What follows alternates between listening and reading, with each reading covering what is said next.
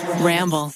This episode is brought to you by Progressive Insurance. Whether you love true crime or comedy, celebrity interviews or news, you call the shots on what's in your podcast queue. And guess what? Now you can call them on your auto insurance too with the Name Your Price tool from Progressive. It works just the way it sounds. You tell Progressive how much you want to pay for car insurance, and they'll show you coverage options that fit your budget. Get your quote today at Progressive.com to join the over 28 million drivers who trust Progressive. Progressive Casualty Insurance Company and Affiliates. Price and coverage match limited by state law. Bada bing, bada boom. Welcome to this week's main episode of Rotten Mango. I'm your host, Stephanie Sue. And Rachel, our girl Rachel, had a bad back. Everybody knew it. She always had back problems, but nobody knew how bad it was getting. One morning, she wakes up and she starts complaining how horrible she slept, how her back feels. Oh, the pains, the aches. She can't even move. Every time she walks, it's like someone is stabbing into her back. And throughout the day, the pain is only getting worse. She's getting frustrated, like, husband, what are you doing? Why are you not assisting me? You're being completely useless. Help me rub it. Do something. Rachel's mother-in-law starts to get panicked, like, are you okay, sweetie? Do you need to see someone? I don't know. So Rachel's husband rushes over to call some friends from Finland who are doctors. He asks for their advice, and they think, Rachel, honey, you probably should see a specialist if it hurts that bad. Well, it hurts that bad, so what do? We don't have a specialist in the area. Okay, her husband is like, don't freak out. Let me check some flight prices. Oh, God, I don't know what's been going on. These prices have been going up. I don't think we can afford to fly out there, honey. Now, Rachel's friend Caroline happened to be there, and she came to save the day.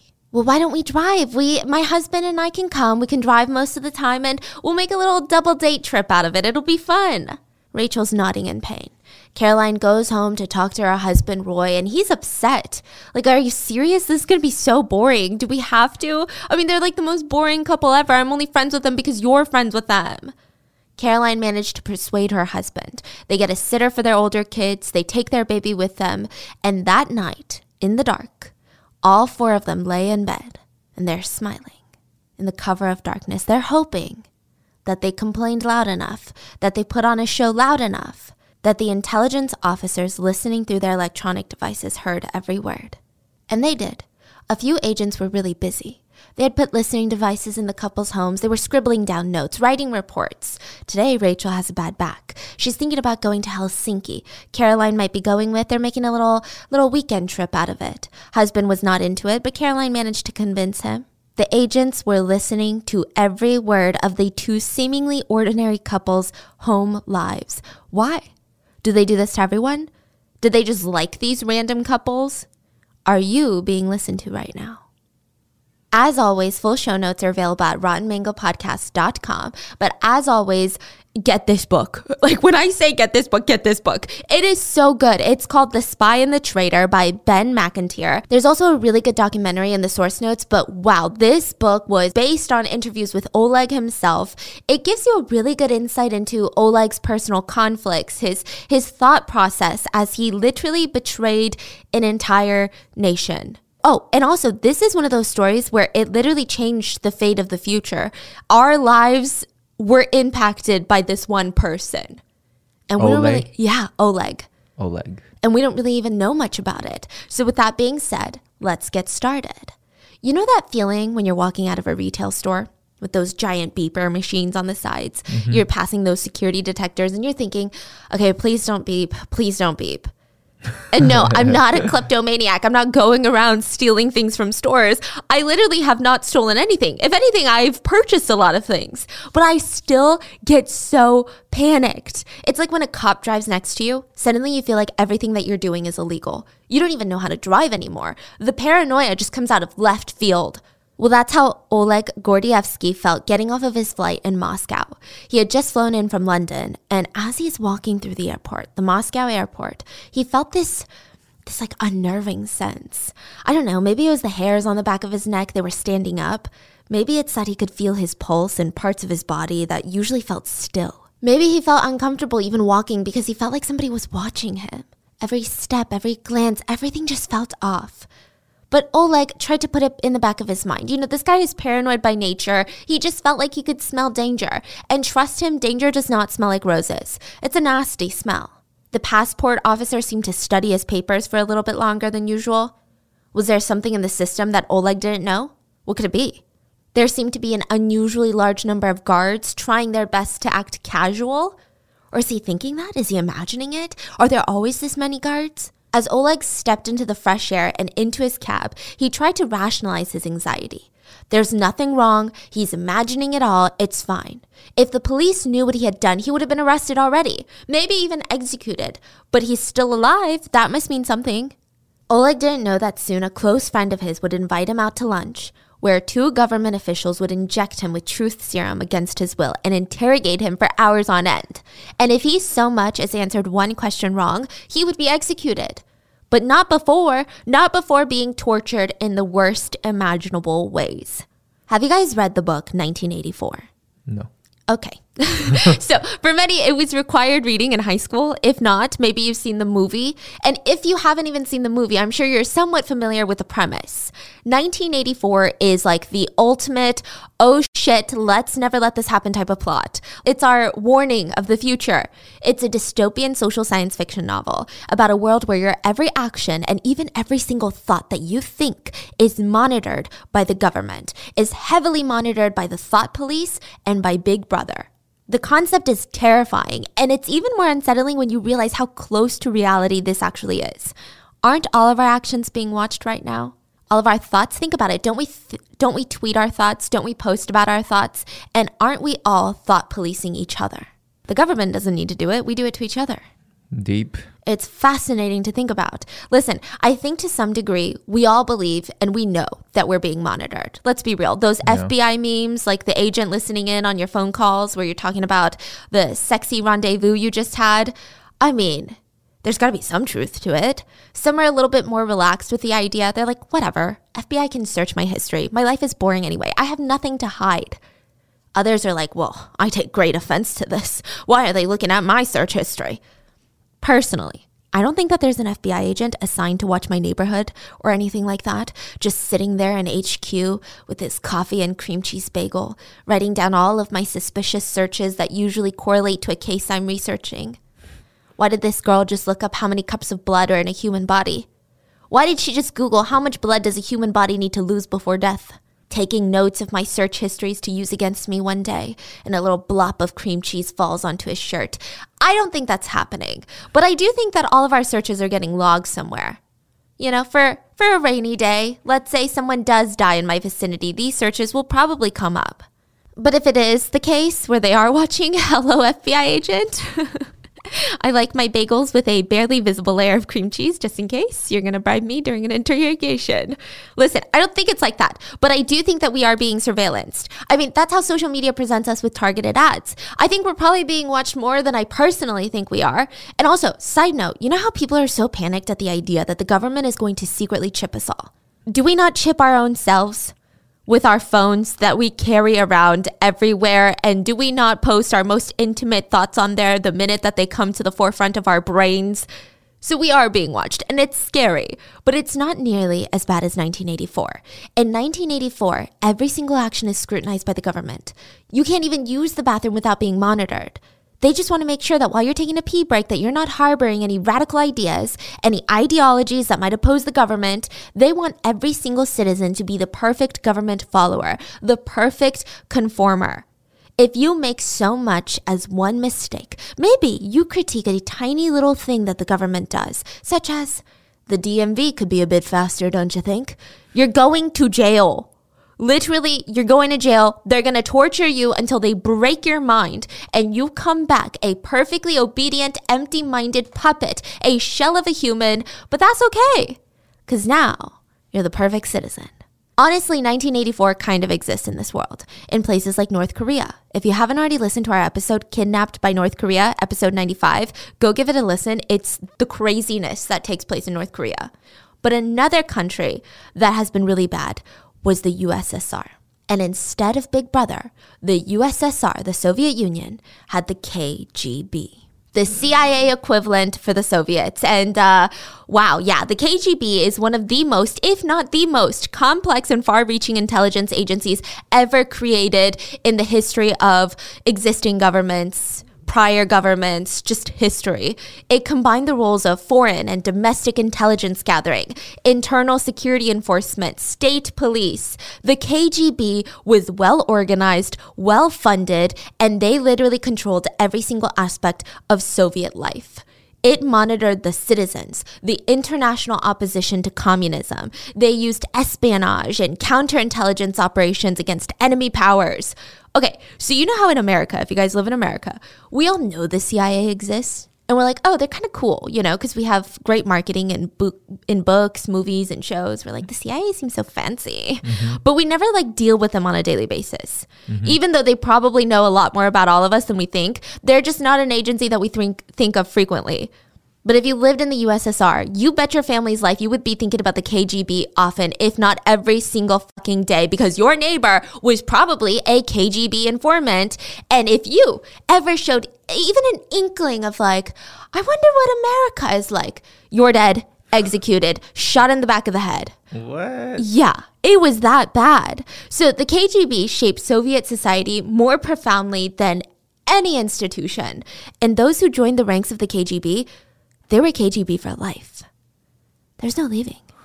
Vladimir Putin himself was a former KGB officer, and he said, and I quote, "There is no such thing as a former KGB man." So that's great and really reassuring with everything going on. And everyone in the KGB took their jobs seriously. And they had to, because, you know, their life kind of depended on it. There was this elite training academy deep in the woods, 50 miles from Moscow, and it was codenamed School 101. And I don't know if this is completely unintentional. I'm assuming it is. But in 1984, the basement torture chamber where the party breaks a prisoner's resistance by subjecting him to his worst nightmare, literally whatever your worst nightmare is, they're going to do that to you, is called Room 101. So coincidence? Yes. Unsettling? Absolutely. If the Soviets had a Room 101, Oleg felt like he was headed straight there. His anxiety-filled cab ride from the Moscow airport back to his apartment, I mean, it was just a lot. He had unsuccessfully tried to convince himself that he was overthinking everything. Nobody's watching him. There's no extra guards at the airport. That's just always how it's been. Why would they be watching him? But when he went to go unlock his apartment, he put his key in the first bolt. It unlocked smoothly. The second bolt, it unlocked smoothly. And when he went to push the door, it didn't budge. The third bolt on the door was fastened shut. Oleg never used the third lock. He didn't even have a key for it. So what does that mean? It's locked from the inside. Yes, but that meant somebody had been inside of his apartment and had triple locked the door, thinking Oleg would have done the same. And Oleg was sure he knew who it was. It was the KGB. Because one of the first things Oleg learned as a spy was once a KGB, always a KGB. And Oleg was kind of destined for it. It's almost like his story was written since the day that he came out of the womb. Oleg was literally born into a KGB family. His father, Anton, was a respected KGB member, and his passion in life was communism. Imagine being like, hey, what's your hobby? Communism. Well, that was Anton. He had no hobby. He didn't like to go bike riding, hiking, walks on the beach, nothing. Communism. Anton was so intense and so dedicated that he wore his KGB uniform 24/7, even on the weekends. He lived, breathed communism. Anton was part of the KGB that they enforced the Sovietization of Kazakhstan. Which, how did they do that, you're wondering? They basically stole all the food from struggling Kazakhstan and used the food to feed the Russians, and around 1.5 million people perished in the famine.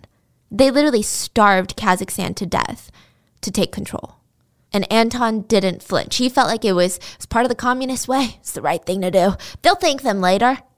And then the Great Purge happened, where literally NKVD, which is the precursor of the KGB, they sought to literally purge all the enemies of the state. Anyone in the USSR that didn't believe wholeheartedly in communism, they had to frickin' die. They were gonna die. It was a bloody, bloody, terrifying time to be alive. Informers and regular citizens were giving up neighbors' names because the safest way to ensure survival was to denounce someone else. So practically everybody is denouncing people left and right. So yeah, you're going to end up with a lot of innocent people dead. And what does the head of the NKVD at the time say about this? He said, better that 10 innocent people should suffer than one spy get away. When you chop wood, chips fly. basically saying there's going to be collateral and there's nothing you can do about it. I'm sorry, what? And then they use this fear to remind citizens of their duty. Sometimes the NKVD would cremate traitors alive while filming the death to scare potential traitors, or they would just go the old-fashioned way, torture someone at length and then take them into an empty room, akin to those scary warehouse rooms in movies, make them kneel and shoot them in the back of the head. Anton saw a lot of this while he was in the KGB. Oleg said that he watched his dad become more and more paranoid as time went on. He was always looking over his shoulder. He had these nightmares. He would often get too quiet when certain topics came up. Even if it was the smallest, most non-consequential conversation, Anton couldn't risk being misunderstood as a traitor, because he'd seen what they do to traitors. So even when they're in the KGB, they're still terrified. Because they're terrified that someone's going to out you as a mole, even if you're not a mole. You're working for the other side. Wow. You're trying to take down the KGB, aren't you, Anton? Maybe Anton realized how bad this was, how horrible the KGB was in their ruthlessness. But with those dark circles under his eyes, no soul behind his irises, Anton would still say, the KGB is always right. That was his life motto, and he would adhere to it. Now, what's interesting is that Anton, his wife Olga, and Oleg's mother, sure, she accepted the communist regime, but mainly because she didn't want to die. That was the whole reason. She didn't really believe in it like her husband did. She would even make a few snide comments here and there about communism, which honestly, if she did that in front of the wrong people, it could have literally cost her her life. But she was smart about it. She never got caught. So from the outside and to the KGB, the family looked like the perfect little communist family, the perfect little followers. Oleg had an interesting upbringing with such different parents. Maybe his life would have turned out differently if both of his parents were blindly devoted to communism.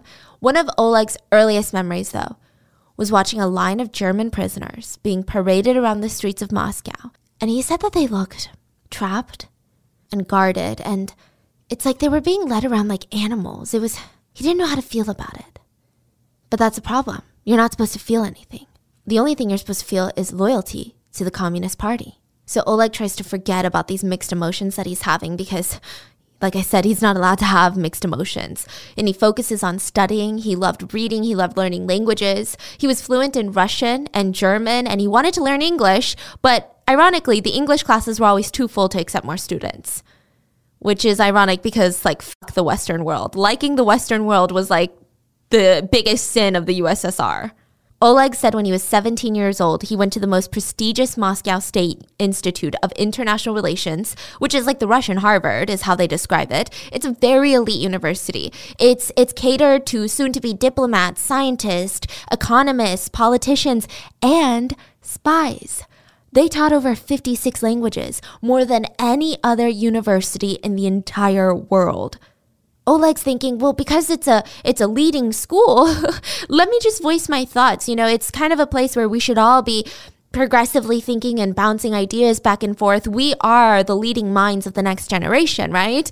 Well, he starts openly talking about socialism with his classmates. He even wrote a paper about freedom and democracy. When one of his classmates and a friend heard the speech, he told him, go destroy this at once, Oleg, and never mention these things ever again. Hurry. Go now. Oleg was so confused. And he started to feel anxious all of a sudden and scared. He's like, I didn't even do anything wrong. Did I do anything wrong? I don't even know if I did anything wrong. He couldn't even sleep at night. Would this piss off the KGB? He knew that they had spies in the institute. Did they already know? Maybe the classmates snitched. Oleg knew from now on that everything that he thought had to be a secret because it's the one thing that the KGB couldn't monitor were his thoughts. And Oleg had a lot of thoughts about the Western world, which is, like I said, already a sin in communism. He wondered what life was like in the Western world, how it differed from Russia. He would think about all of this while he ran through Moscow for hours. Listen, this guy loved long-distance running. He said it was character building. And when Oleg's brother got the call, he was being recruited into the KGB. So Vasily is his brother, and he was going to work for the Foreign Intelligence Unit, which managed, quote, illegals. Okay, here's the breakdown. In the KGB, there's two types of spies. There's the legal spies that are legally considered diplomats. So they have diplomatic protection, and they would not be prosecuted for espionage if their activities were uncovered. But they would be expelled from whatever country they were in. Really? Yes. So it's like a Russian diplomat is in the US and they're doing some spy shit And America is like, we can't really put you in jail, but like skedaddle out of here, bro. What? Unless it's really bad, I'm sure they could put him in jail. I'm sure that there's loopholes around this. But then the other flip side are the illegal spies. So technically, the USSR is not protecting them. They have no official status. They're not diplomats. They're not ambassadors. Yeah. There's no political reason for them to be in the country that they're visiting. They're just trying to pretend to be residents there. They're trying to get like a work visa there. They usually travel under fake names with fake papers and fake identities. They simply blend invisibly into whatever country that they're posted to. And obviously, this is more valuable because imagine you meet a diplomat and they're trying to ask you state secrets. You're probably not going to fess up. But let's say you just meet a cool guy who works at the local coffee shop and you just click, like maybe you will spill some secrets. So Vasily turned out to be really good at its job as an illegal spy. The KGB wanted to see, well, you've got a little brother, don't you, Oleg? Let's see if he's also good. The KGB interviewed Oleg, and they even complimented him on his German. He was fluent. And they said, Oleg, would you like to join the program where we test to see if you can be part of the KGB? I mean, you can't really say no. So what? So yeah, Oleg went on his first assignment. It was really a test. Oleg was going to be sent to Berlin for 6 months as a translator for the Russian embassy. Vasily was already there as an illegal spy, and Oleg was going to go and carry out a few small, meaningless tasks. Now, for context, Germany at the time was intense. There was tension between the East and West Berlin, controlled by the two opposing sides of the Cold War. So by the time that Oleg arrived in East Berlin, about 20% of the population of East Berlin had already fled to West Berlin to escape communism. And Moscow told the East German government, you better stop this shit. So that's why they started constructing the Berlin Wall. Now, the communists claimed that it was to keep the enemy out. But in reality, nobody's trying to get in.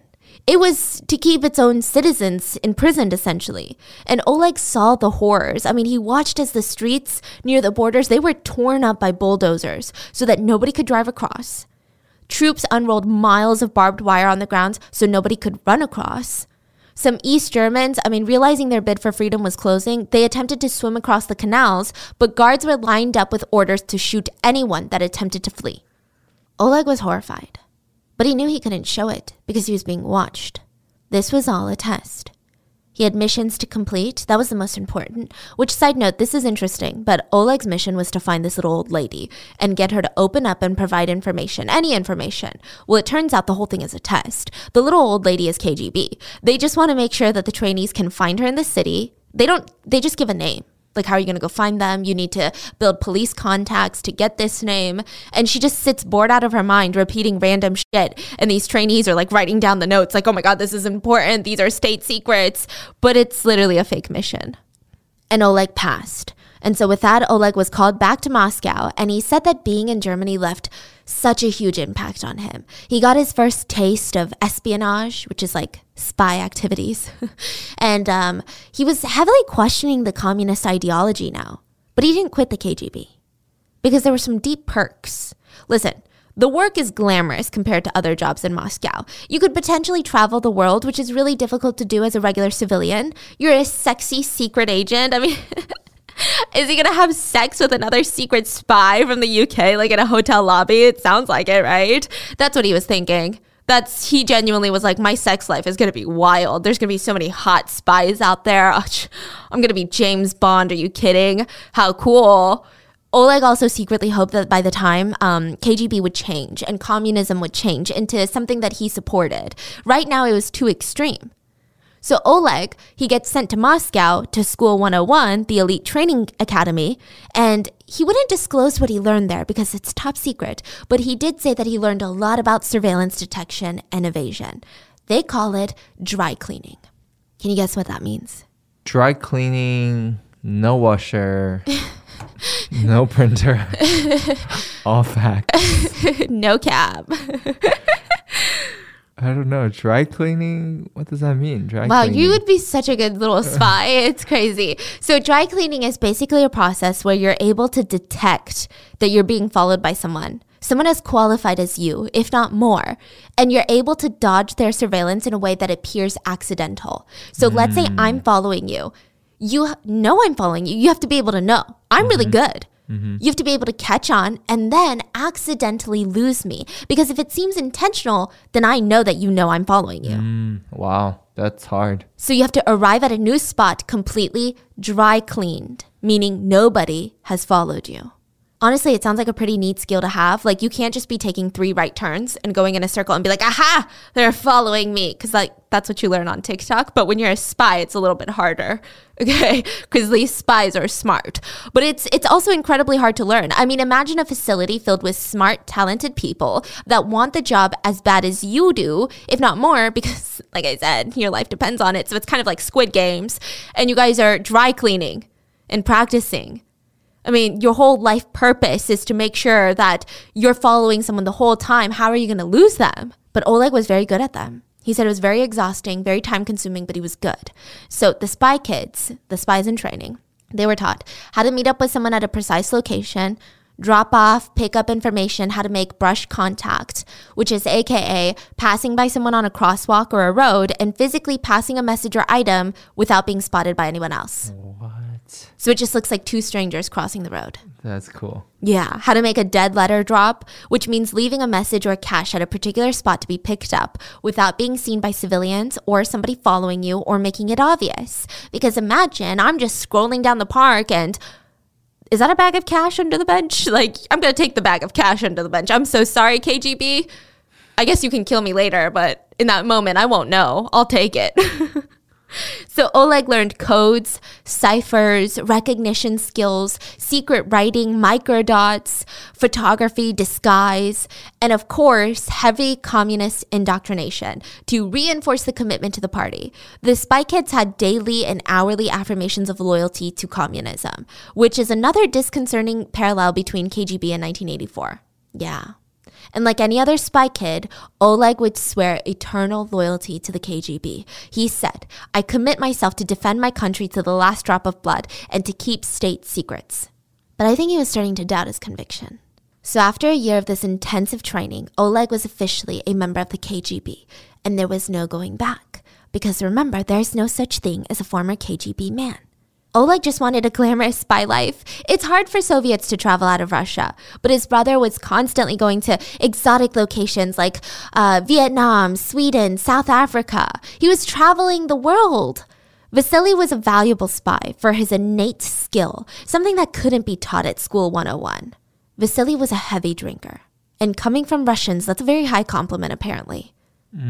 Vasily had the ability to consume ungodly, potentially lethal amounts of vodka and not fall over and not even lose focus. So as a spy, he was perfect. He could outdrink his targets, pretend to be just as drunk if not more, while waiting for the target to get sloppy and let down his guards.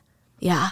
Spy shit. Wow. Meanwhile, Oleg would not be stationed overseas. He was on paperwork duty for other spies. Yeah, all that training to do paperwork at KGB HQ, which, by the way, was really scary looking. It was called Lubyanka. It's this huge complex that's part prison, part archive, part HQ, and the center of the complex housed the KGB torture cells. The KGB called it the center or the monastery. Side note, the word Lubyanka sounds very similar to the word love in Russian. And in 1984, they have the Ministry of Love, which is used to torture people. So listen, the parallels are endless and it's very creepy. Maybe it's all a coincidence.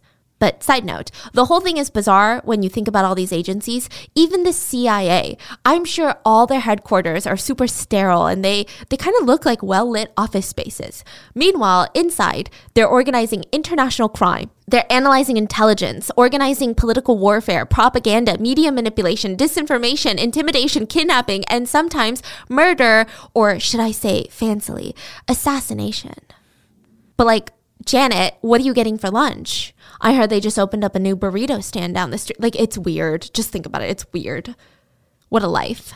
But anyway, that's where Oleg would be spending his days on a desk doing paperwork. He was not going to be sipping martinis at an exotic beach, flirting with a hot foreign spy from America to get information. He was going to be shuffling paper and filling out forms. But Oleg did not let his disappointment show. He knew he was too new to be sent overseas. And more importantly, he wasn't married. Yeah, another interesting parallel from 1984 was that the KGB was obsessed with the employees' personal lives. KGB officers were expected to get married, have children, indoctrinate the children into the party, and never get divorced. Why? Is it because studies show that men are happier in marriages and they live longer and are generally healthier, while women suffer in marriages and they report loss of happiness and life? No, that's not why. It's because spies who are sent overseas on longer missions usually relocate with the entire family. And if your family is with you in Italy, you're less likely to abort your Italian mission, go on the run, and escape to the UK. Also, you're not just risking your life when you go against the KGB. You're risking your entire family's life. So yeah, that's why the KGB wants you to be married. They thought of everything. Yeah, it's honestly pretty messed up when you think real deep into it. The KGB practically never sent unmarried men abroad for that reason. The longest field goal ever attempted is 76 yards. The longest field goal ever missed? Also 76 yards. Why bring this up? Because knowing your limits matters, both when you're kicking a field goal and when you gamble. Betting more than you're comfortable with is like trying a 70-yard field goal. It probably won't go well. So set a limit when you gamble and stick to it. Want more helpful tips like this? Go to keepitfunohio.com for games, quizzes, and lots of ways to keep your gambling from getting out of hand. With Kizik Hands Free Shoes, motion sounds something like this. Kizik helps you experience the magic of motion. With over 200 patents and easy-on, easy-off technology, you'll never have to touch your shoes again. There are hundreds of styles and colors, plus a squish like nothing you've ever felt. For a limited time, get a free pair of socks with your first order at kizik.com/socks. So Oleg starts looking to get married. He wanted to find a woman that spoke German in hopes that the KGB would send them to Germany on a mission. So he finds a woman named Yelena, which is a beautiful name, by the way.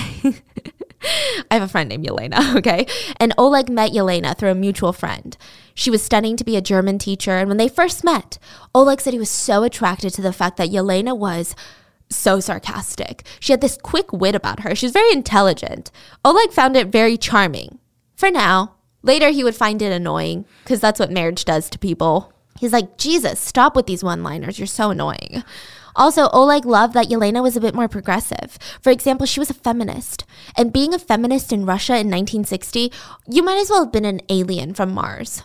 So it's okay to be a feminist? Not really, but she was. Oh, okay. Yeah. And the two of them, they didn't really click that well, but it seemed like they were good enough to be together on paper. They both wanted to travel. They were more progressive compared to everyone else around them. So Oleg said they got married without much real thought or self-examination on either side. And it paid off, because soon after, Oleg got what he was wanting. He was going to Denmark with his wife. Oleg did not hesitate. He said, one does not look twice at an offer of enrollment in an elite force. So the couple land in Copenhagen. Does the wife know? Yeah, she knows. And it was the ultimate culture shock.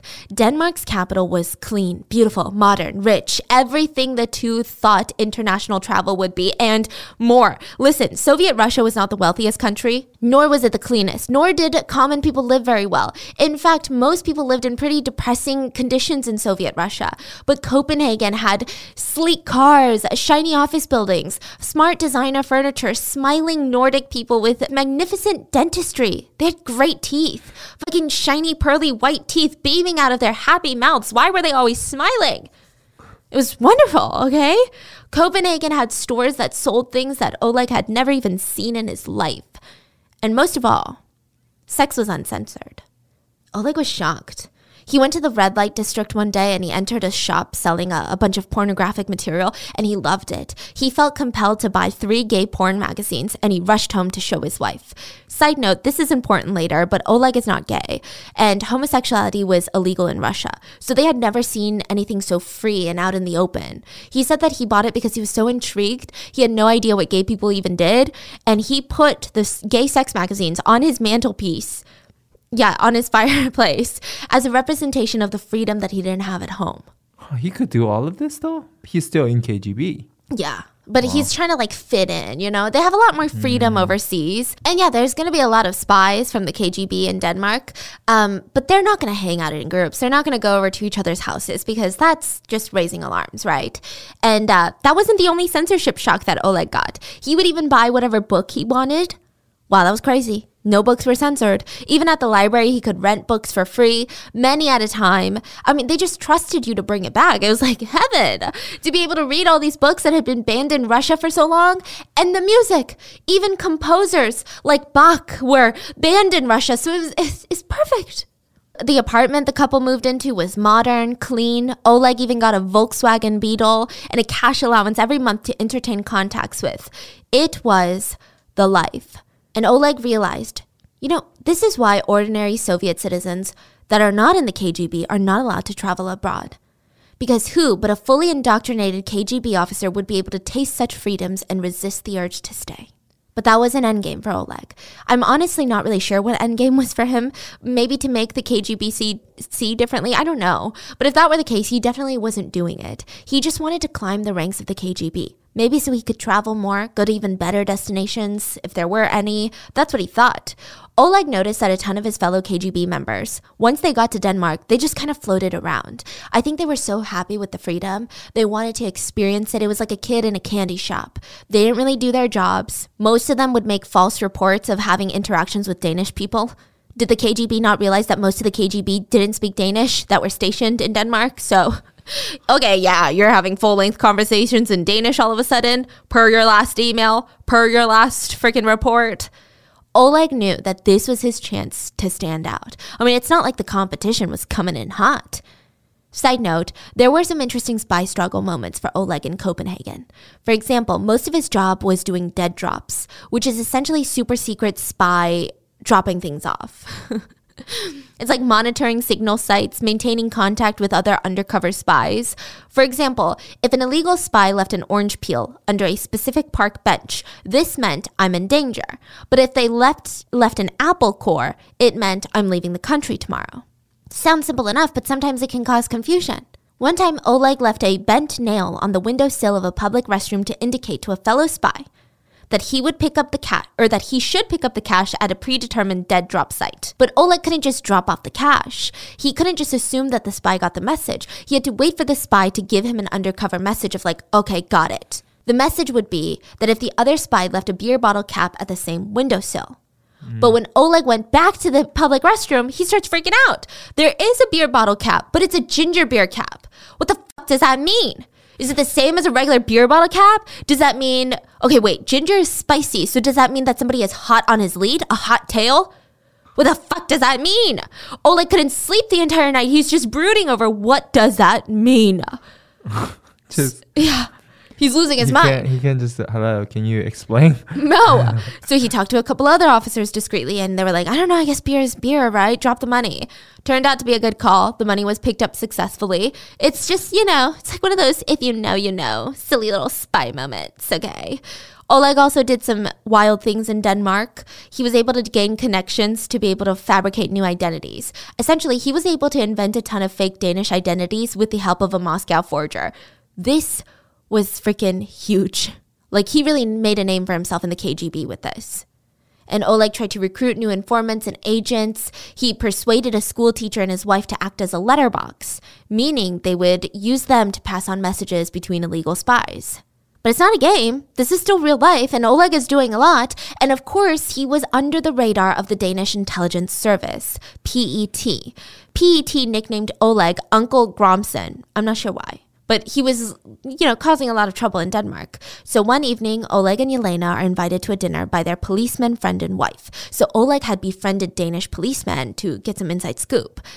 And while they were out, Danish intelligence entered Oleg's flat and planted listening devices.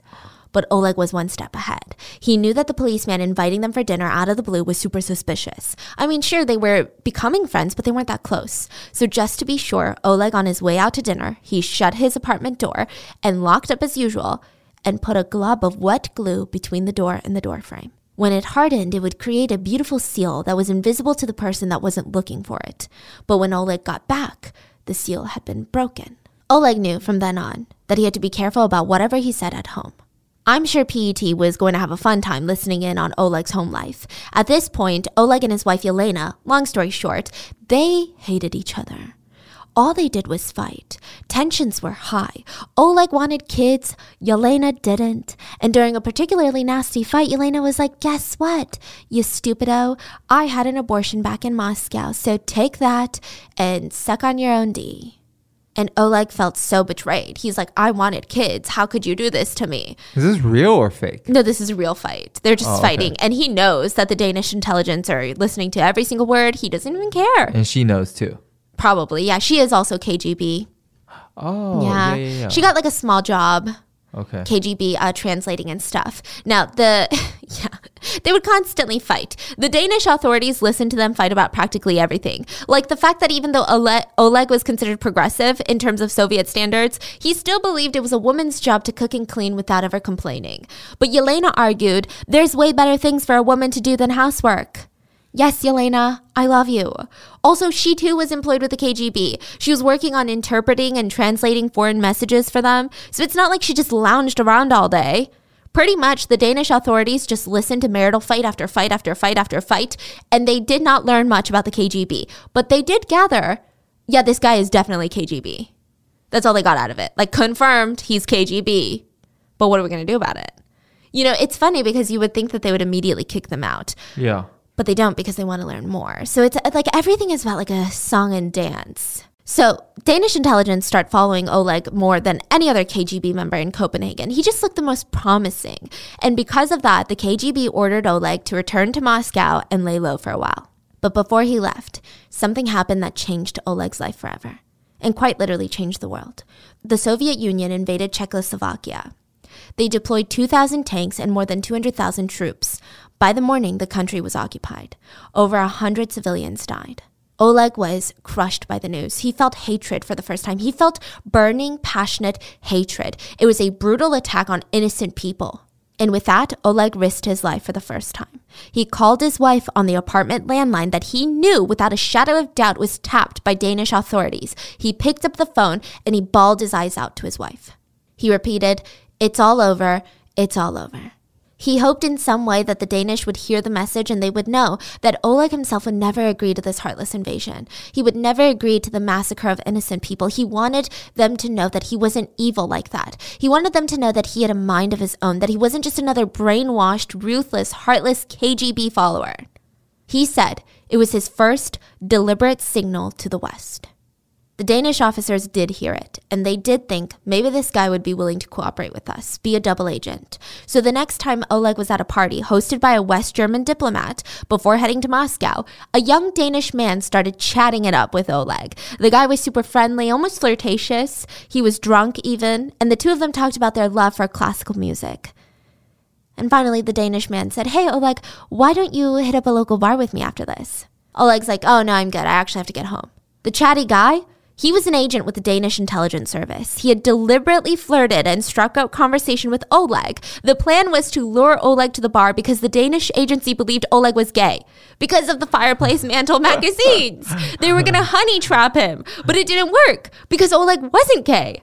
So Danish intelligence just assumed that he was, because the magazines. I mean, what? They were confused. They're like, is this guy so good at spying that he saw right through us? That he saw through this agent? He knew what was going on before we did? Does he have like the best instincts in the world? Holy shit. The reality is Oleg had no idea he was being talked up. He just wasn't gay. So he didn't even know there was a potential trap there. So that was the failed attempt. And after 3 wonderful years in Denmark, Oleg and Yelena were sent back to Moscow.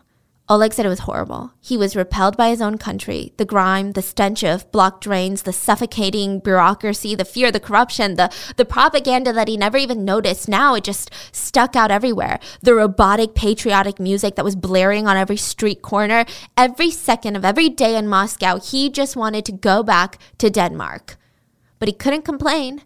He couldn't seem impatient for his next mission. He had to play it cool. It was the hardest 2.5 years of his life. He did his job, did paperwork, ran errands, avoided his wife, rinse and repeat. And finally, the light at the end of the tunnel. The couple were going to return back to Copenhagen to seek out and recruit informants and spies. They were going to try to get Danish spies, right? Now, they're trying to get elected politicians, unionists, diplomats, businessmen, journalists, literally anyone that had access to information that Soviets might want, they were going to try to turn them. So the KGB knew that Oleg and Yelena would be surveilled when they get back to Denmark, but they had no idea how bad it was going to be. And they also just needed Oleg on the ground. He was one of the best at the time, and Danish people were very unwilling to conform to communism. Most of the time, the only way to get Danish people to give in state secrets was because they were being blackmailed or for copious, large, insane sums of money. So Oleg is sent to find Danish double agents, and right when Oleg touches down, Danish intelligence is already on him, and they're wondering if Oleg is willing to switch sides. They're pretty optimistic enough to recruit the British intelligence agency, MI6. So Danish intelligence calls up MI6 and is like, hi, can you help us? We want to get this guy as a mole. MI6 sends out Richard Bromhead to establish contact with Oleg, and he's pretty slick with it. Oleg went to a museum one day and Richard just starts striking up a conversation with the guy. He said from the outside that Oleg was very stern, very unfriendly, looked mean. But once he started talking, oh boy, the iciness just melted away. Oleg was pretty nice. But Richard's Russian was horrible, so were his Danish and German. Oleg spoke very little English, but not much, so all they talked about was a very superficial level. It's hard to be like, hey, don't tell anyone or else, like, we both might die. But, like, I work for MI6 and you work for the KGB, so, like, you want to work for us on the down low or what? You might die. But, like, do you want to help the Western world or not? Like, don't kill me. Like, how do you translate that? Mm-hmm. I'm just saying, it's a very delicate conversation. You can't just be Google translating it and playing it on speaker in the museum. It's not going to work. Delicate mission, and the two can barely communicate. Too obvious of an approach would scare Oleg away. Too subtle of a signal would be missed by Oleg. So Richard thought the best idea was to throw a big party with a bunch of Soviet officials and invite Oleg. And as bait, well, Oleg loved badminton, so they were going to try this straight approach because the gay approach didn't work last time. So they tell Oleg that a super beautiful badminton player will be there, which she was there. She had no idea that she was bait for a Soviet spy, so like, love that for her. That's pretty dangerous, but whatever. And Oleg was like, nah, I don't really want to go. And more than anything, Danish intelligence and now British intelligence were just scratching their heads of what the hell is this guy's sexuality? Is he just asexual? I mean, it doesn't make sense. We're sending in men, we're sending in women. Nothing is working. Why won't he take the bait? And then there was a stroke of brilliance. One of Oleg's old friends, a college friend named Kaplan, stopped by Oleg's apartment. And Oleg was shocked. For two reasons, it had been decades since they had seen each other. But also, Kaplan was a known KGB traitor. So if anyone saw them together, Oleg's head would be on a stick. What? Kaplan tried to play it cool and drink whiskey with Oleg, talking about how he worked for an insurance company, how he had a Danish girlfriend. But Oleg knew better. The slight twitch in his eyebrow, the slight movement in his hand when he picked up his whiskey. He was lying. He was shaking. He was sent by Western intelligence. This was dangerous.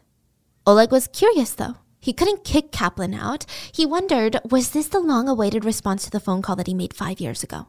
Where he cried and tried to explain in the best way possible that he didn't want any of this. He didn't want to kill people. Anyway, Oleg and Kaplan couldn't say much because Yelena was on the side, confused and panicked. She was ready to kick out Kaplan, kill Oleg for letting him in, and she even wanted to call to turn Oleg in at one point. So she was dealing with a lot of emotions. But eventually, Kaplan left and agreed to meet Oleg for lunch later. Oleg and Yelena laid in bed that night, and Yelena just mysteriously said, what a funny coincidence that he should turn up in Copenhagen. And as always, Oleg had no idea what his wife was thinking. He wouldn't be surprised if she turned him in. But she didn't. Now, Oleg deliberately shows up late for the lunch, making sure he's not being followed. Is this a test? He doesn't know. So he sits down to talk to Kaplan, and they were, of course, being watched by an MI6 agent from another table. But the conversation, it flowed really easy. It was very, the two connected really well. Kaplan was instructed by MI6 to talk about why he left the party, about the joys of living in the West, mainly to gauge Oleg's reactions. Oleg knew what Kaplan was doing. It was like a song and dance. Oleg can't jump up and down and say, me too, I want that. He doesn't know if he's being tested. He doesn't know if the Soviets are going to find out. It was a tense song and dance. Oleg carefully thought about every single word that he spoke. He gave enough for Kaplan to write a solid positive report, but not so much that Kaplan would write that Oleg was eager and receptive, because there could also be moles in MI6 that were working for the Soviets. Oh my gosh. Yeah, so it's just crazy, right? I mean, it's just he didn't want it to be downright negative, if that makes sense. So they part ways. Oh, just wait until you find out how the Soviets find out that Oleg was a mole. Yeah, let me tell you, a lot of different agencies get involved internationally. It's like a whole thing. It's ridiculous. So they part ways. Nothing super wild happens. Now, every morning, Oleg plays badminton at a local sports club. And one morning, Oleg is playing and he sees a familiar face just staring down at him, smiling at him. Richard freaking Bromhead from the museum. Coincidence? I think not. There was no doubt at this point in Oleg's mind that Richard was MI6. That could only mean one thing, that MI6 was trying to recruit him. So that day, Richard asks Oleg for lunch. He made it very obvious what was going on here. He said, I would love to go somewhere with you that we wouldn't be overheard. It'll be interesting for me to have a conversation with a member of your service. I think you are one of the few who will speak honestly with me. So Richard is saying, I want this to be private. I'm not going to write a report on this. I don't want you to write a report on this. And hey, I know you're KGB. To Richard's fucking surprise, though, Oleg chooses a restaurant right across from the Soviet embassy. So Richard runs back. He contacts MI6 HQ and he's like, for God's sake, this guy, I think he's trying to recruit me. But Richard didn't know that Oleg was smarter than most KGB informants. He wanted to build a cover for himself. That's why he chose that restaurant. Oleg returned to the embassy and spoke to his superior. Hey guys, this British ambassador wants to have lunch with me. What do I do? Of course you go, Oleg. You should be aggressive and not shy away from an intelligence officer. Why not meet him? Take the offensive position. Britain is a country of high interest to us.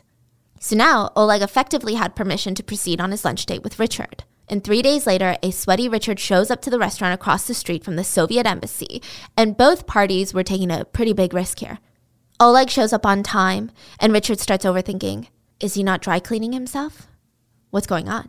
Wait, Oleg came straight to the table when he walked in. He didn't glance around. Maybe he already knew which table I was sitting at because he already has eyes in the restaurant. Is somebody watching us right now? So Oleg sits down. Neither man showed their anxiety, but Oleg was impressed. Richard did his homework. He talked about things that Oleg liked, religion, philosophy, music. Richard said Oleg was totally relaxed and obviously aware what was going on. And near the end, Richard finally started talking more openly. Well, as openly as it gets. He said, Oleg, will you have to file a report about our meeting? Yes, probably, but I'll make it a very neutral one. And with that, the first meeting was over, and it was confusing. Richard had no idea what to think. Oleg writing a report wasn't good, but keeping it neutral meant that he's lying in some degree to the KGB, which means he's interested, right? I mean, the whole thing was a lot. Even though MI6 were pursuing Oleg acted like the hunter, not the prey. So Richard is still so confused. Is he playing some crazy mind games right now? I guess for Oleg, he could never be too cautious. But I think he took it too far because Richard lost interest in pursuing Oleg. He felt like there were easier spies to turn. It would be another whole 8 months before MI6 established contact with Oleg again.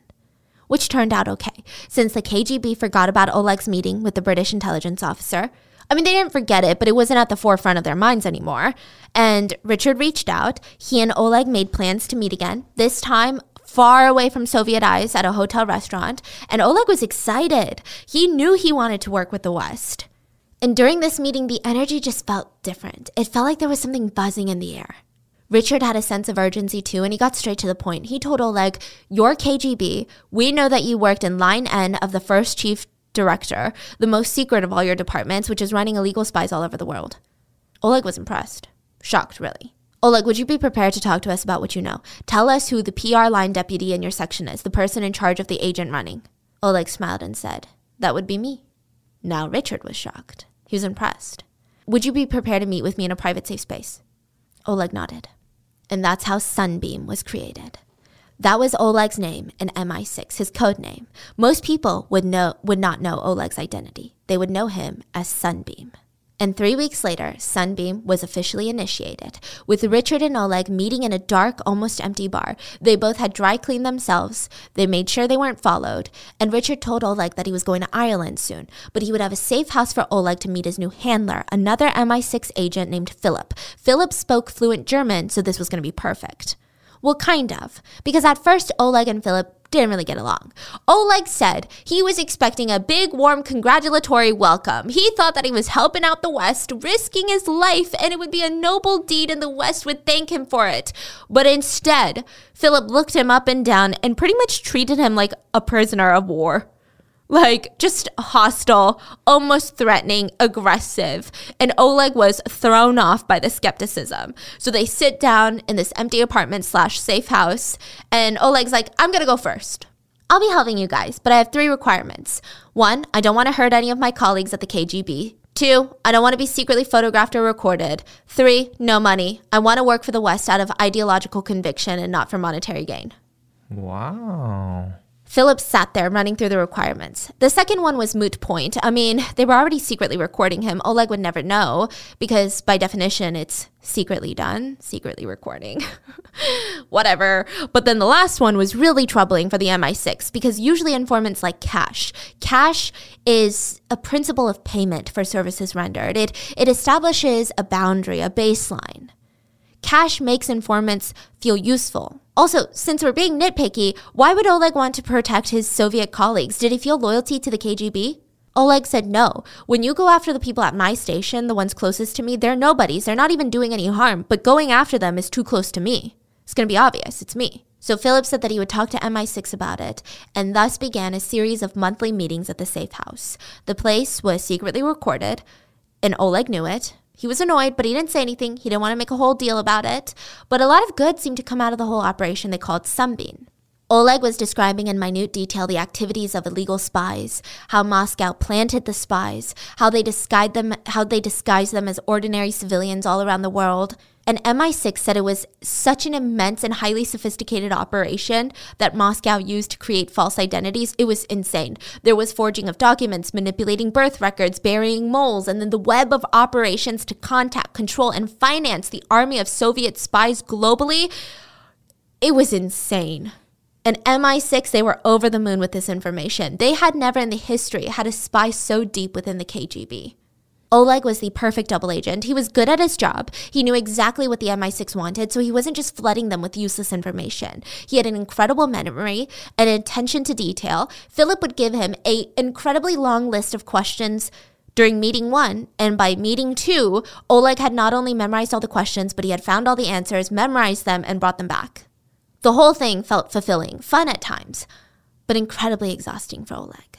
I mean, he could have easily been caught, dragged back to Moscow, and tortured and executed. He had 2 full-time jobs, and each one he had to work like his life depended on it because it did. And eventually, Oleg went back on his conditions for working with the British. He was down to name his colleagues, and he even started accepting cash. But all the cash that Oleg earned was deposited for him in a London bank, with the understanding that Oleg wouldn't have access to any of that money until he moved to London, which may never happen. So it's not like he's actually getting them. It was like almost symbolic more so. And the British, they were really thankful. They knew that Oleg was risking his life. Even Yelena had no idea what was going on. I mean, which wasn't too hard. They were basically estranged at this point, and Oleg was about to have an affair with a woman named Layla. She was 28 years old, 11 years younger than Oleg. She was Russian. Her father had deep roots in the KGB. He was a retired major general. And compared to Yelena, Layla was shy, and she opened up, and she was super charming. She had these dark, alluring features. She was tall. But overall, she was super, super communist. Like a diehard stan, I tell you. She was in Denmark because she got a secretarial position at the World Health Organization, which, allowed her to work overseas. And she was probably doing it for the KGB anyway. Anyway, Layla was invited to a party thrown by an ambassador, and that's where she ran into Oleg. They hit it off, and Oleg was just so impressed. She was interesting, incredibly original, and eager to be liked. They fell in love, and, you would think that being a higher up at the KGB means that everybody's having an affair, right? Like how all the politicians in America are probably having affairs. Well, no, because the KGB is super conservative. So likely, Oleg's affair could have gotten him fired on the spot. So they had to hide it from the KGB, which they did, but they couldn't hide it from Yelena. And even though she freaking hated Oleg, she felt betrayed. And just like that, Oleg was called back to Russia. Listen, I don't know if it was the affair or not, but out of nowhere, after 3 years in Denmark, Oleg was instructed to come back. Oleg and Yelena agreed to divorce when they get to Moscow. Layla agreed to join Oleg in a few months so they could get married, which, side note, MI6 was really nervous about Oleg coming back to Russia. What if they never wanted to station him outside again? They told Oleg at any time, you've been enough help. At any time if you want, we can sneak you out to London, get you a safe house, a new identity. You can go into hiding and live the rest of your life in London. Wow. With your family. I mean, if you do that, the KGB will know that you're a traitor, but we'll hide you from the KGB. To the best of our ability. Oleg never considered it. He was dedicated. He said, I haven't helped enough. I want to find the most important secret, the most important essential elements in Soviet leadership. I want to find out how the system works. I can't find out everything, but I will find out whatever I can. So he's willing to die for the mission. Yeah. Wow. So Oleg is not trying to leave the KGB. He's actually trying to get promoted so that he gets more classified information for the West. I mean, this is really dangerous, wild thing to do. The West could not help Oleg, especially if he was in Moscow. At the time, they didn't have many safe houses or allies in Moscow, not many resources. Essentially, Oleg would be on his own. They would just have to wait for Oleg to be stationed outside of Russia again, when and if ever that would happen again. So Oleg goes back, divorces Yelena, marries Layla, and he said that he was so happy. Layla was warm and loving and everything Yelena never was, and she wanted kids. But Layla loved the party. She was loyal to the Communist Party. And back from Denmark, they both reacted differently. Oleg was depressed. He missed the freedom, he missed the West, but Layla was more than happy to be home. And side note, Oleg is 40 years old at this point, and he hopes to live in London one day. So he starts, while in Russia this time, starts teaching himself English. And within a few years, he's not perfectly fluent, but he was really good. Which I have to say, to learn a whole new language at that age, wild. But the couple were there for 4 years before being sent out to London. An insane coincidence.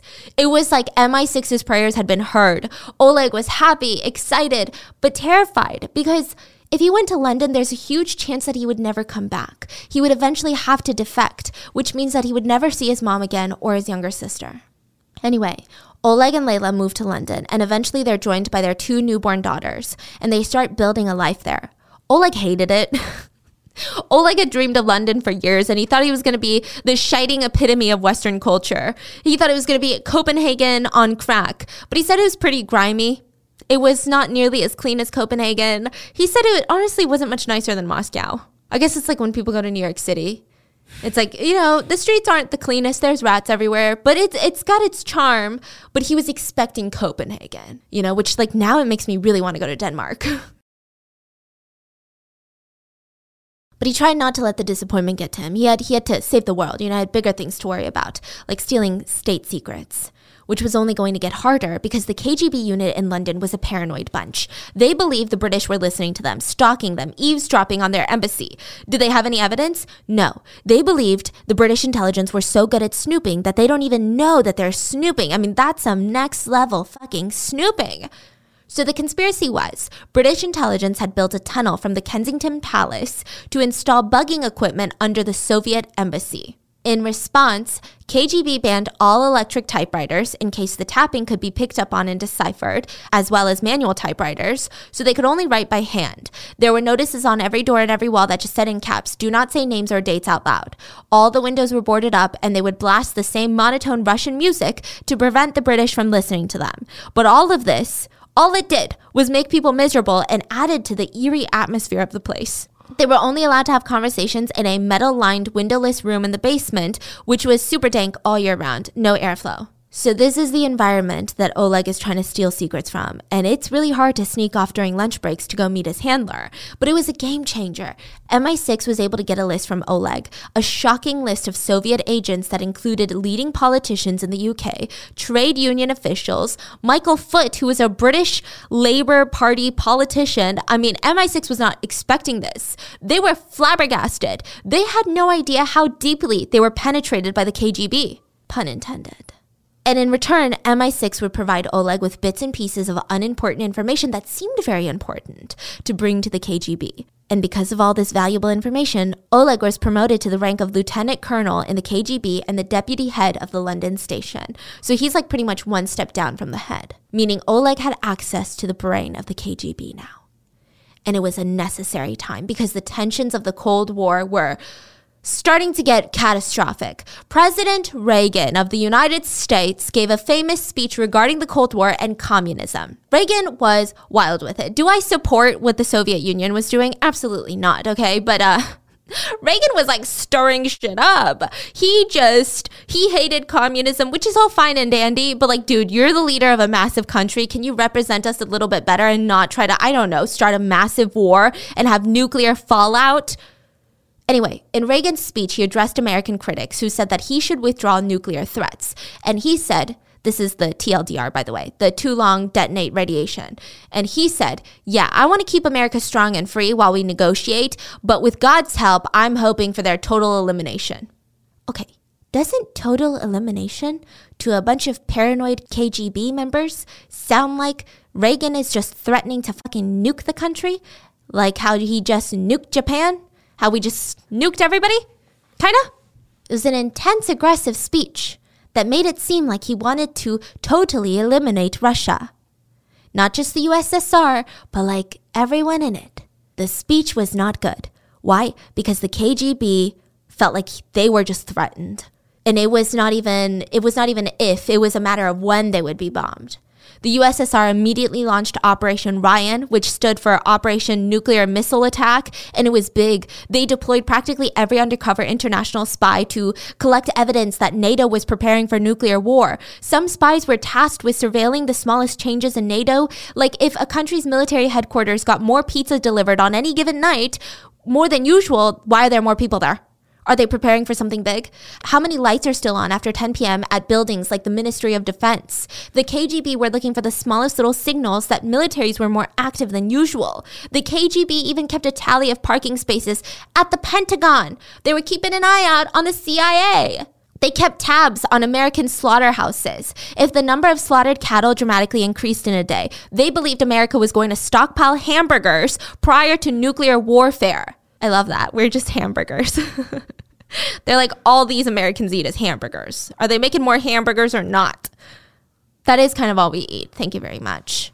And then tensions only got worse when Reagan decided to do a nuclear bombing drill. Truly, it was a drill, but the KGB was convinced that NATO was claiming it was a drill to catch the USSR off guard. And this was going to turn into a full-scale nuclear warfare. Now, this is a critical point in history because the Soviets were on the brink of mobilizing their own nuclear weaponry at the genuine belief that they were going to be attacked any second now. In fact, maybe they were like one tiny little step away from taking the offense position and fucking nuking first.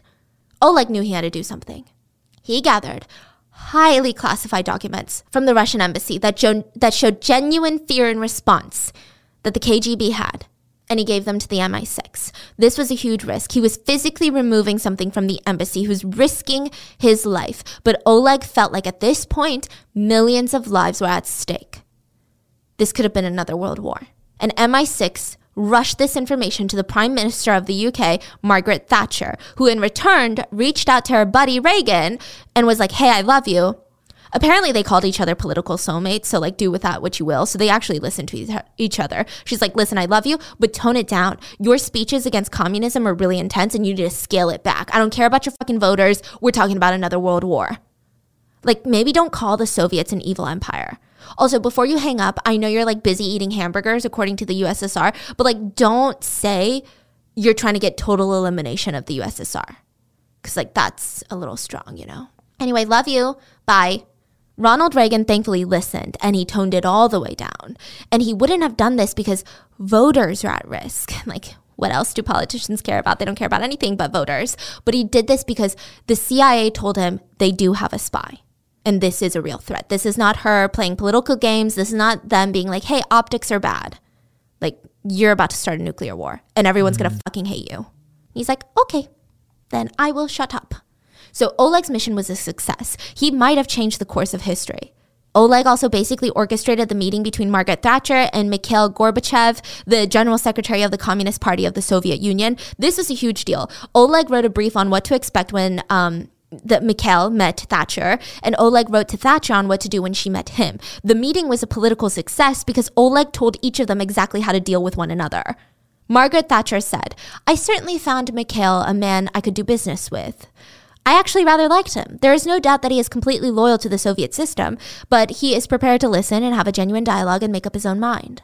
He's also quite charming, which that sounds nice, but Margaret Thatcher was known for always saying, the more charming a political adversary, the more dangerous. So you're like, wait, is Oleg like Margaret Thatcher's right-hand man now? Like, are they dating? Okay, no, only a handful of people knew Oleg's real name and identity. Even the prime minister didn't know. She just referred to him as Mr. Collins. That was his code name. Technically, the prime minister could have asked for Oleg's identity, but she didn't feel the need to know. Her main concern was that he might defect, and she was worried for the safety of Mr. Collins and his family. Kind of noble? Maybe, who knows? But here we come to fuck it up. The CIA fucked it up. The CIA, through a series of events, like Reagan pretty much wanting to blow up Russia and letting everyone know, the CIA became aware that MI6 had one of the best super secret spies in the KGB. And the CIA was pissed. They were like, hey, MI6, if you have a spy, we want the spy too. We don't like feeling left out. So yeah, we're going to start snooping too. We don't care if us snooping could literally kill the secret spy that's so valuable, but like no taxation without representation. Fuck you. I'm sorry, where did that come from? America really said, we love that you're protecting this top secret valuable source that just saved the world from nuclear war, but like we want to know, like who is it? We promise we won't tell. Is his name Jake? It's Jake, isn't it? Wait, let me take 3 guesses. You just like nod, just like smile. Yeah, it's Jake. Yeah, that's literally. So the CIA sends the chief of Soviet counterintelligence, Aldrich Ames, to investigate. Aldrich was good. He wasted no time and immediately came back with a name. Oleg. So shit's about to go down. MI6 can practically smell victory, though. Oleg is on the brink of a promotion that could literally change the game. He was about to be made head of the London KGB station. He wouldn't just be at the heart of the KGB, he would be a part of the heart of the KGB.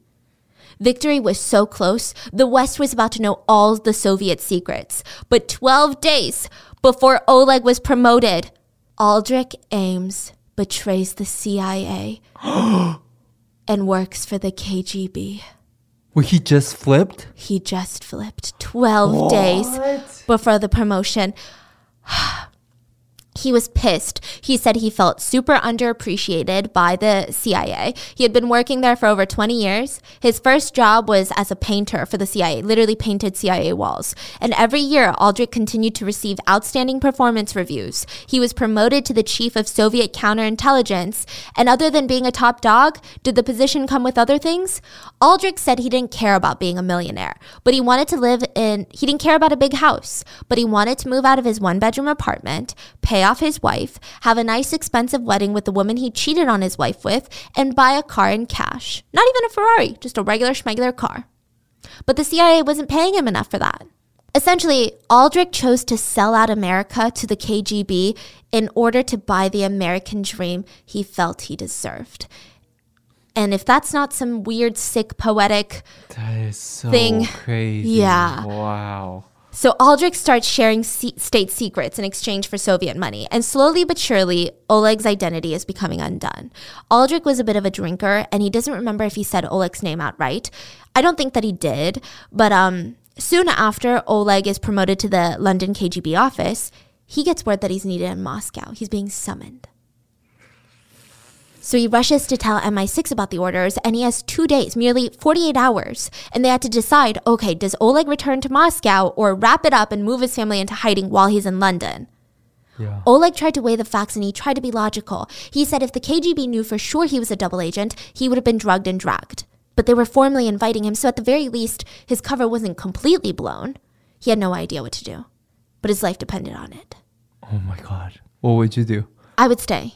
Right? Yeah, I'd be like, I'm sorry, but like, I'm gonna take the tube down to the lift. You know, I'm London now. I'm fucking British. But for him, like someone who's gone through so much. Yeah. It's like victory's so close. And not only that, but it must took so much gut to even get to this point. So he's not a type of person that will back down. This is true. I don't even think I could join I don't know. Neighborhood Watch? Yeah, I don't even think I could join the Neighborhood Watch. That's terrifying. What if I'm in the Neighborhood Watch and the person I'm doing the Neighborhood Watch is the killer? That's a good story. Exactly. Now, Oleg wasn't named. He was a suspect, but there were a couple other people that the KGB were looking at. They wanted all these people back in Moscow stat. MI6 told Oleg straight up, if you think this looks bad, stop now. Ultimately, it's your choice, but if you go back and things go wrong, this time we have a plan. We will execute a plan to get you out of Russia if you need to be. We have people in Russia now, and all we have to do is a signal, and the plan will be initiated. MI6 was willing to do this because they were forever indebted to Oleg. Like, Oleg literally changed the course of history. Oleg chose to go to Moscow, and MI6 launched an operation called Pimliko, aka Operation Get Oleg's Ass Out of Moscow. Every new MI6 officer deployed to Moscow would be briefed on the details, shown a photograph of Pimliko, never told Oleg's name, given instructions on specific site locations to watch out for, dead drops to look out for, what signs to look for, and get ready to get him out if he signals. Wow. That is yeah. kind of romantic. Yeah, I know. I'm like, are they in love? Wow. So prior to Oleg landing in Moscow, he knew his apartment would be taped the whole time. And if you think the Danish authorities listening in on you is stressful, imagine it's the KGB and you're in Moscow. The KGB even dusted radioactive dust on all of Oleg's clothes, low enough concentration so Oleg wouldn't be poisoned, but enough so that the KGB could track him on radioactivity alone. And when they left, they locked all 3 bolts. And that's how Oleg knew. He was screwed. The KGB was watching him. He couldn't even turn back and run back to London now. No, he would have to get into his apartment and pretend to be normal, and every sound and every move that he made, the KGB was going to be analyzing it.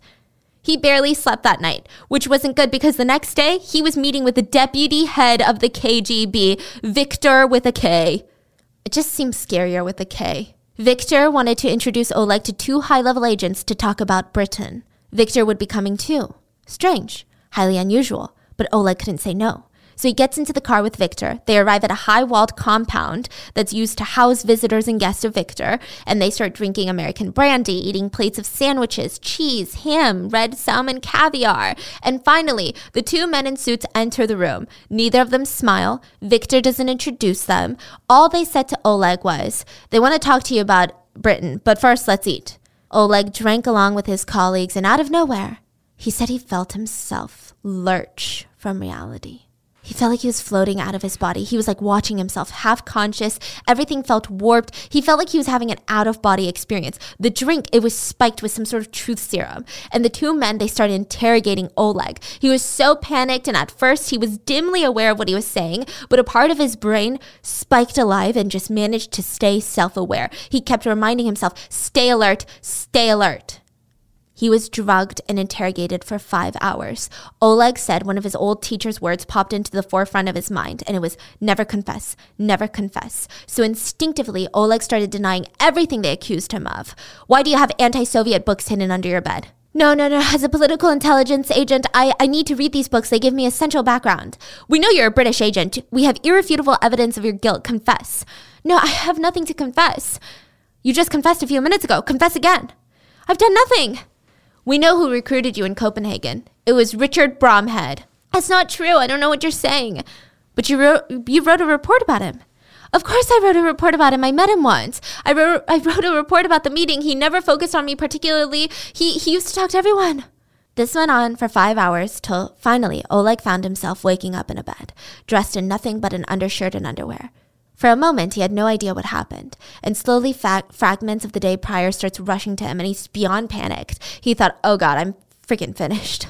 But the men had got a car and took Oleg back home. Oleg walked through the door and collapsed into the chair. He pulled out these pills that MI6 had given him. They were alertness pills. He popped them in his mouth, and during his time, he continued to use them to stay alert. A few days later, Victor confronted Oleg and told him, listen, we know very well that you've been deceiving us for years. Okay, so I don't think the KGB knew this. I don't think Oleg confessed. I think they just were suspicious of him. So they didn't want to. Yeah, they didn't want to let him loose, but they definitely were never going to let him out. So they said, we've decided that you may stay in the KGB, but your job in London is terminated. You will have a non-operational unit in Moscow. You should take any vacation days that you're allowed from your London office and return any and all Soviet books to the library. And remember, forever, no phone calls to London. And before walking off, Victor said, if only you knew what an unusual source we heard about you from, a.k.a. the chief of Soviet counterintelligence in the CIA.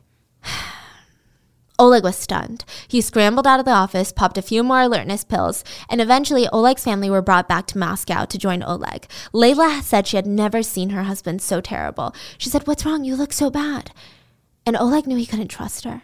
He lied to her and said, "I have some enemies inside the KGB. They're upset at my position and my meteoric rise in the ranks, and they lied and said I was a fucking spy. But of course it's lies. I'm forever loyal to the party."